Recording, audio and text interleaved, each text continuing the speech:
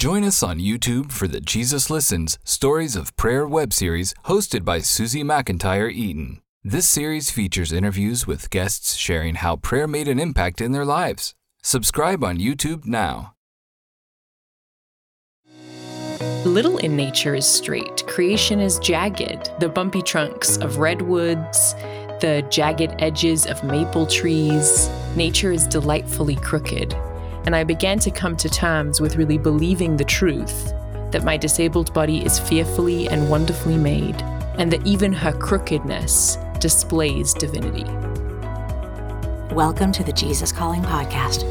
Where does the human body fit into our theology? In Scripture, humans are said to be created in the image of God, but overall, the creation of our bodies can be a great mystery. And we can't say it's been created in the image of God without really trying to understand what that phrase means.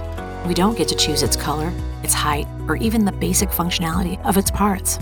It remains largely an unpredictable, dynamic space that we must learn to inhabit, love, and enjoy as the most basic gift we've been given.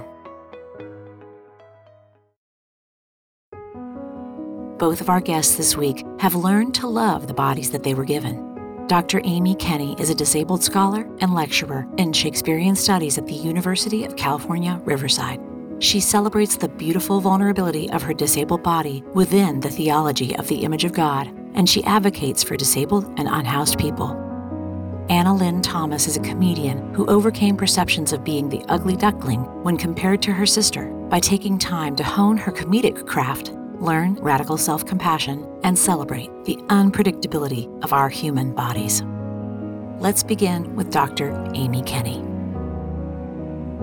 My name is Amy Kenny, and I'm a disabled woman who is unapologetically disabled because my disabled body reflects the risen Christ.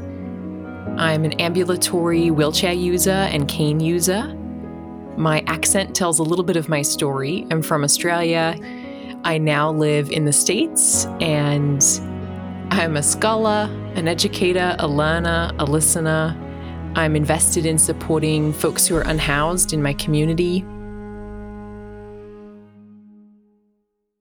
As a disabled kid, I was often told, sometimes explicitly and sometimes implicitly, that if I believed enough or had enough faith, I would be not disabled. Folks would try to pray me away or insist that it wasn't God's will for me to be disabled. Never mind that Jacob and Jesus and Paul are disabled in Scripture. There was no real room for disability in this theology. And when curing prayers didn't yield the results that people were looking for when I was still disabled, folks would often blame God or blame me. What sin is preventing you from getting up and walking? I would be asked. Or, if you just believed, you would be cured, I would be told. And beyond those explicit examples, there were a lot of implicit examples. I only ever remember disability being conflated with sin or defect or tragedy when it was preached upon. I never remember a story celebrating the redeeming wounds of the resurrected Christ or talking about how disability is a way to encounter the living God. And I think most people are really well-intentioned and they're just trying to be faithful, but they don't realize the negative impact that that has to receive from people over and over again that your body is somehow extra sinful or extra tragic. And that just doesn't make sense with the truth that we know that all of us are made in the image of God. We're told in Romans that the invisible qualities of God's divine nature can be clearly seen in creation. And so I started to look. I remember being told so repeatedly as a kid that my body is crooked, that it is defective and disabled.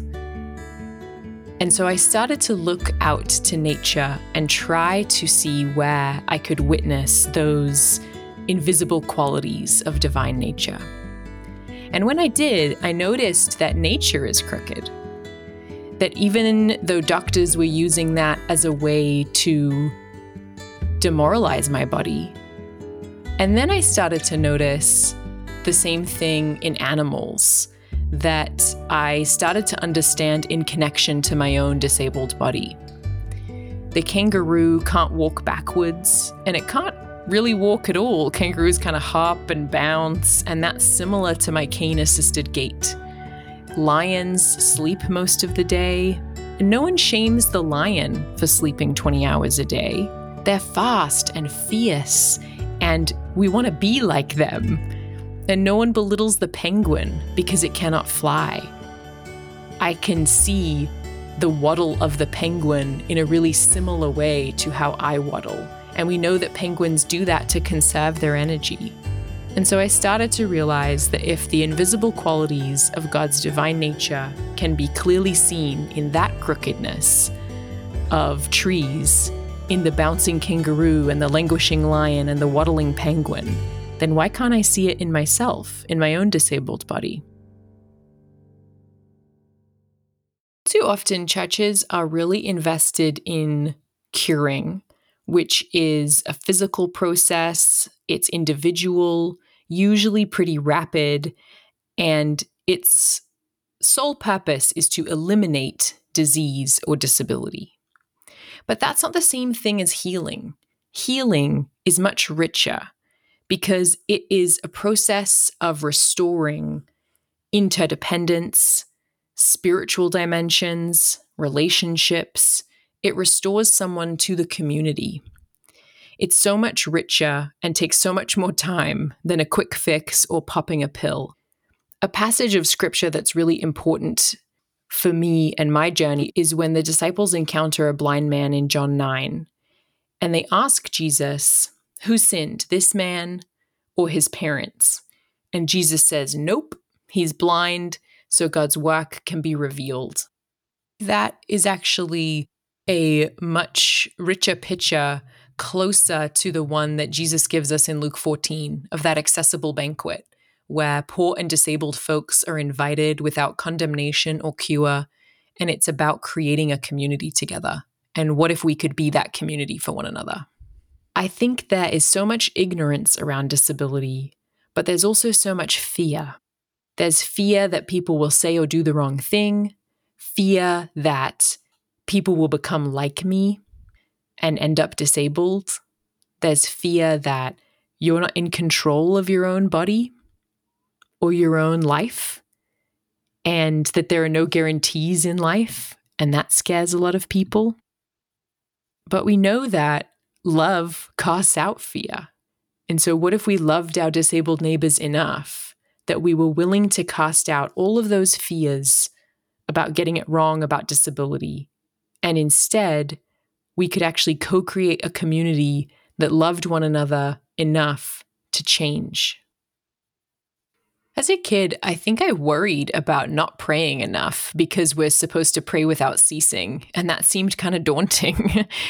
But I think I realized as I grew in faith that I breathe without ceasing, hopefully, and I started to imagine my breath as a type of prayer, that I get the gift of waking up every morning, and I inhale gratitude for my life, and exhale the worries that take me away from that. I consider the lilies of the field and the birds of the air, and I practice really acknowledging the beautiful vulnerability of my life. I listen to my body and acknowledge that she is a temple, and I try to behold those invisible qualities of divine nature throughout creation as a practice every day to make sure I am rooted. I ask for my pride or chaos or junk to not get in the way of helping me love my neighbors well. And I have learned that even my pain is a prayer. And I don't mean by that when I'm in pain I pray more. I mean that even my pain is a way of knowing that the co-suffering Christ knows what it means for Word to take on flesh. And it's a way of acknowledging that my disabled body declares the truth that we are from ash and we will one day return to ash, and that day might be sooner than we plan. But my disabled body also declares what the Creator can do with a little bit of ash. And so I give thanks for that, and I ask for the creativity to make kingdom come here on earth.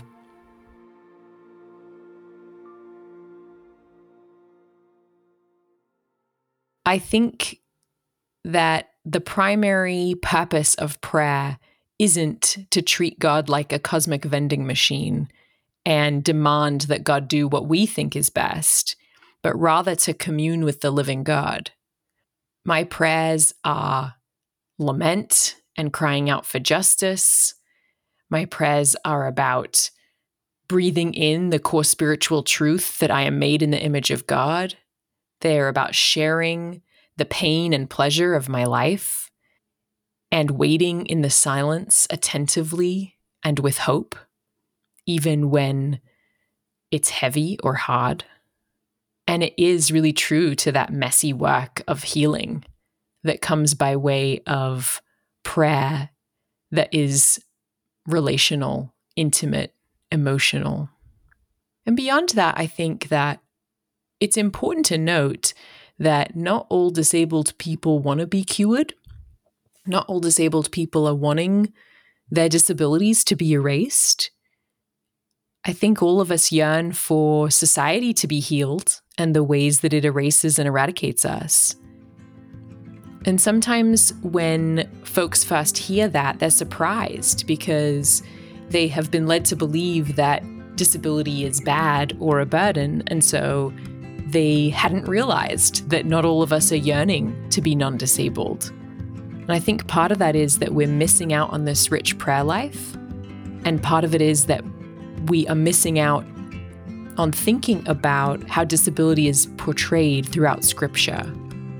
So I would invite us to move beyond thinking about disability as something that needs to be cured or fixed, and start to witness the ways that God is already at work in the lives of disabled people, and that disability is often understood as a blessing or a prophetic witness in Scripture and in our lives today.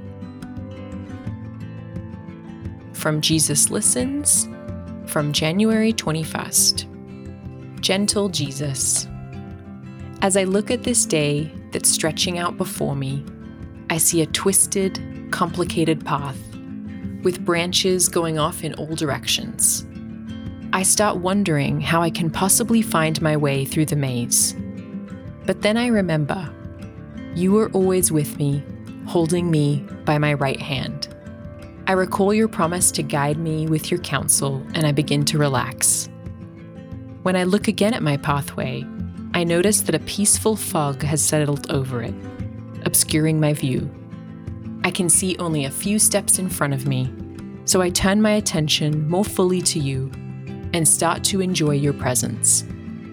You've been showing me that the fog is your protection you provide for me, calling me back into the present moment. Though you inhabit all of space and time, you communicate with me here and now. Please train me to keep my focus on you and on the path just ahead of me. Then the fog will no longer be necessary as I walk through each day with you. In your comforting name, Amen.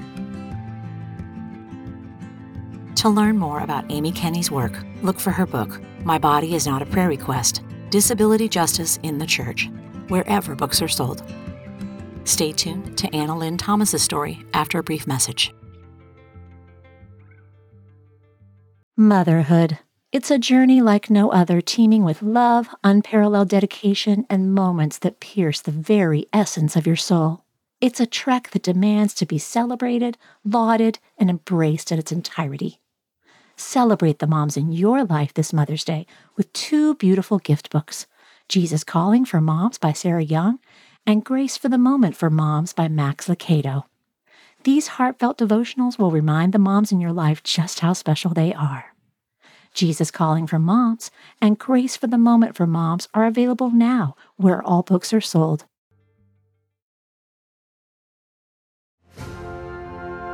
During times of transition and unknown next steps, it's more important than ever to cling to the promises of God and to tune your ear to what Jesus has to say. Jesus Calling for Graduates is an encouraging compilation of 150 devotions from Sarah Young's brand. Grads will find topics such as discerning God's will, self-worth, trust, support, and much more. Jesus Calling for Graduates is perfect for both high school and college graduates as they embark on the next chapter. Look for a special custom edition of Jesus Calling for Graduates, available exclusively at faithgateway.com.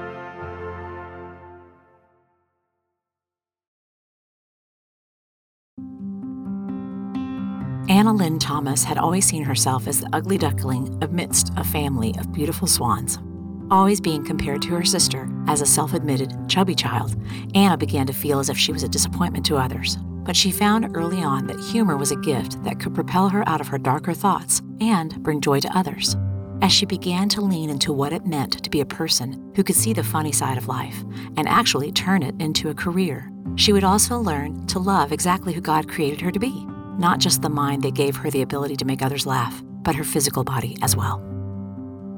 My name is Anna Lynn Thomas, and I'm a humor writer. I am married to my husband, Rob, and we have 2 little girls, Lucy and Poppy.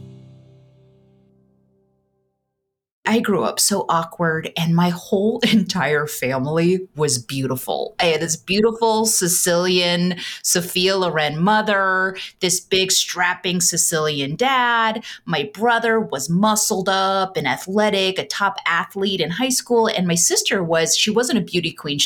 But she was the kind of beauty that like people stop her in public. I would have boys ask to come over to my house so that they could be around her. It was that kind of a beautiful, right?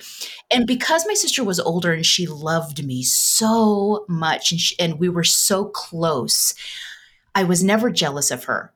But it did make me feel like I was a disappointment, like I was the ugly duckling. And I will say that because I was a chubby kid and you get less attention and you have far less boys calling you and wanting to spend time with you, I had more time to work on my craft of writing, to work on my humor. I knew that humor was a skill that would help me get attention that my looks wouldn't. I grew up in a very funny family and with a very witty and outrageous and pointed sense of humor, particularly from my dad. And I'm the baby in my family by a lot. My sister's 10 years older. My brother is 5 years older. And so I spent a lot of time observing my parents and older siblings a lot. And our dinners together were literal comedy roasts. And what I noticed was that the person getting roasted always laughed the loudest and almost felt like it was an honor to be chosen. I remember being little, and so my jokes weren't quite as nuanced, but I remember starting to get my first laughs with my family, and nothing was better. And all I knew was that I wanted to get more of those. So that's how it all started. And so I realized that not taking yourself so seriously is a gift, and having a healthy sense of humor about yourself, it really is a skill, and it's kind of a nice way to live. I mean, you're just having fun all the time. I feel like getting perpetually offended must be a miserable way to live. And so I wouldn't give away my childhood in a million years. I just tell that little chubby girl who's feeling bad about herself, girlfriend, it's going to work out. It's going to be okay. Write your poems, write your stories, because it gave me such a great time to really work on who I was going to inevitably become. It's also made me more compassionate. And so it also made me a compassionate person. I wouldn't give it up in a million years how things turned out for me. Humor and laughter is such an incredible skill, and it's a wonderful gift. And so for it to come from such a dark place, or to be in overcompensation for insecurity or pain of some sort, it just doesn't feel like it gives that gift justice. All of my life, from being a chunky kid, I've never liked my body. My body has never been good enough. My teeth have been too big. My mouth is too big. I'm always trashing my body and the way my body looks my whole life. And when I got to 40, something really weird happened where I used to run just to see if I could do it. Basically, I ran a half marathon. I do not have a runner's body. I say I have more of like a quilter's body, someone who just likes to relax with a good beverage and like kind of do that busy work while you like, laugh and gossip with a girlfriend. That's the kind of body I have. But I had this for probably a month, this incredibly strong urge to run and to exercise. And it was a really bizarre. I couldn't figure out where it was coming from or why. What was this? Why would I feel so prompted to run? And I kind of had this moment where I was like praying and talking to God and just being quiet and really listening to Him. And I realized that my body wanted my respect. And I've never respected it my whole life. My body wanted my respect. Think about what our bodies do for us every single day just to wake up in the morning. Our bodies are fighting. God gave us these bodies that fight for us every millisecond to stay alive, to stay alert, to be healthy, to fight off viruses.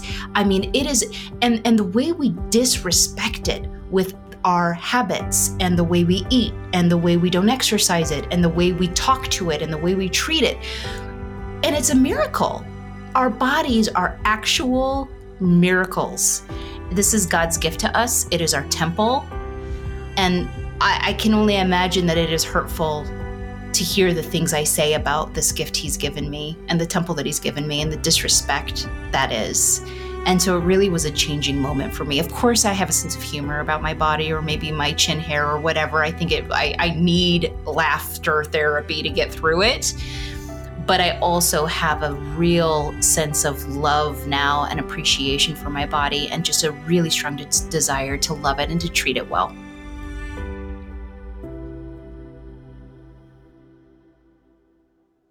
There's real science behind what laughter does to our body. And there is this wave of doctors who are prescribing funny movies for patients who have just been diagnosed with a very serious illness like cancer, for instance. It's kind of like, after you're done, go home and watch hilarious movies. I mean, just back to back to back, because there are true healing effects that it has on our body.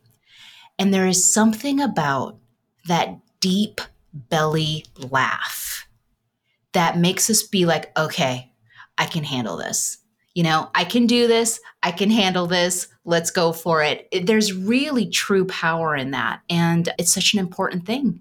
Listen, trauma, loss, these things happen. Grief is a season that needs to be walked through fully. There's no shortcuts to that. But most of us, especially if we're living in the US of A, have big breaks in between. And during those breaks, we better be laughing, we better be having joy, and we better be filling it with peace. Because if our day is ruined over a comment or getting cut off in traffic or, some type of major inconvenience or something stupid over money, then we're giving our joy and our peace away so easily, and they're precious. Laughter and peace in turbulent times really is a gift. We have ups and we have downs, and the most beautiful thing we can do in those times is just a matter of our faith and continuing to trust God, to trust that if it doesn't happen for a reason, He at least is going to turn it out for our good, and to keep going.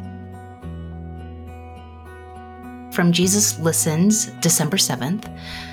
Beloved Jesus, when my mind and heart are quiet, I can hear You inviting me to draw near. Drawing near to You requires no great effort on my part. It's more like surrendering to You and ceasing to resist the magnetic pull of Your love. Help me through your Spirit to open myself more fully to your loving presence so that I may be filled to the measure of all your fullness. I yearn to have power to grasp how wide and long and high and deep is your love for me, and to know this love that surpasses knowledge. This vast ocean of love cannot be measured or explained, but it can be experienced. In your amazing name, amen. You can read Anna's hilarious stories in her book, I'm Not Ready for This, available now wherever books are sold. If you'd like to hear more stories about being made in God's image, check out our interview with Miles McPherson.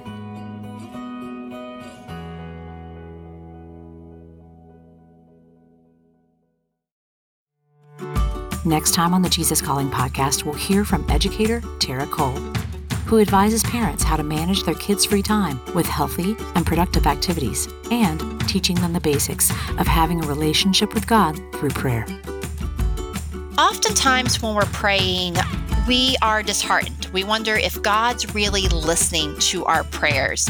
And so I want to kind of encourage you to think of prayer in a few different ways. One, there are those prayers that God answers before we even ask them. He says in Matthew that if you seek first the kingdom of heaven, He'll provide all these things for you.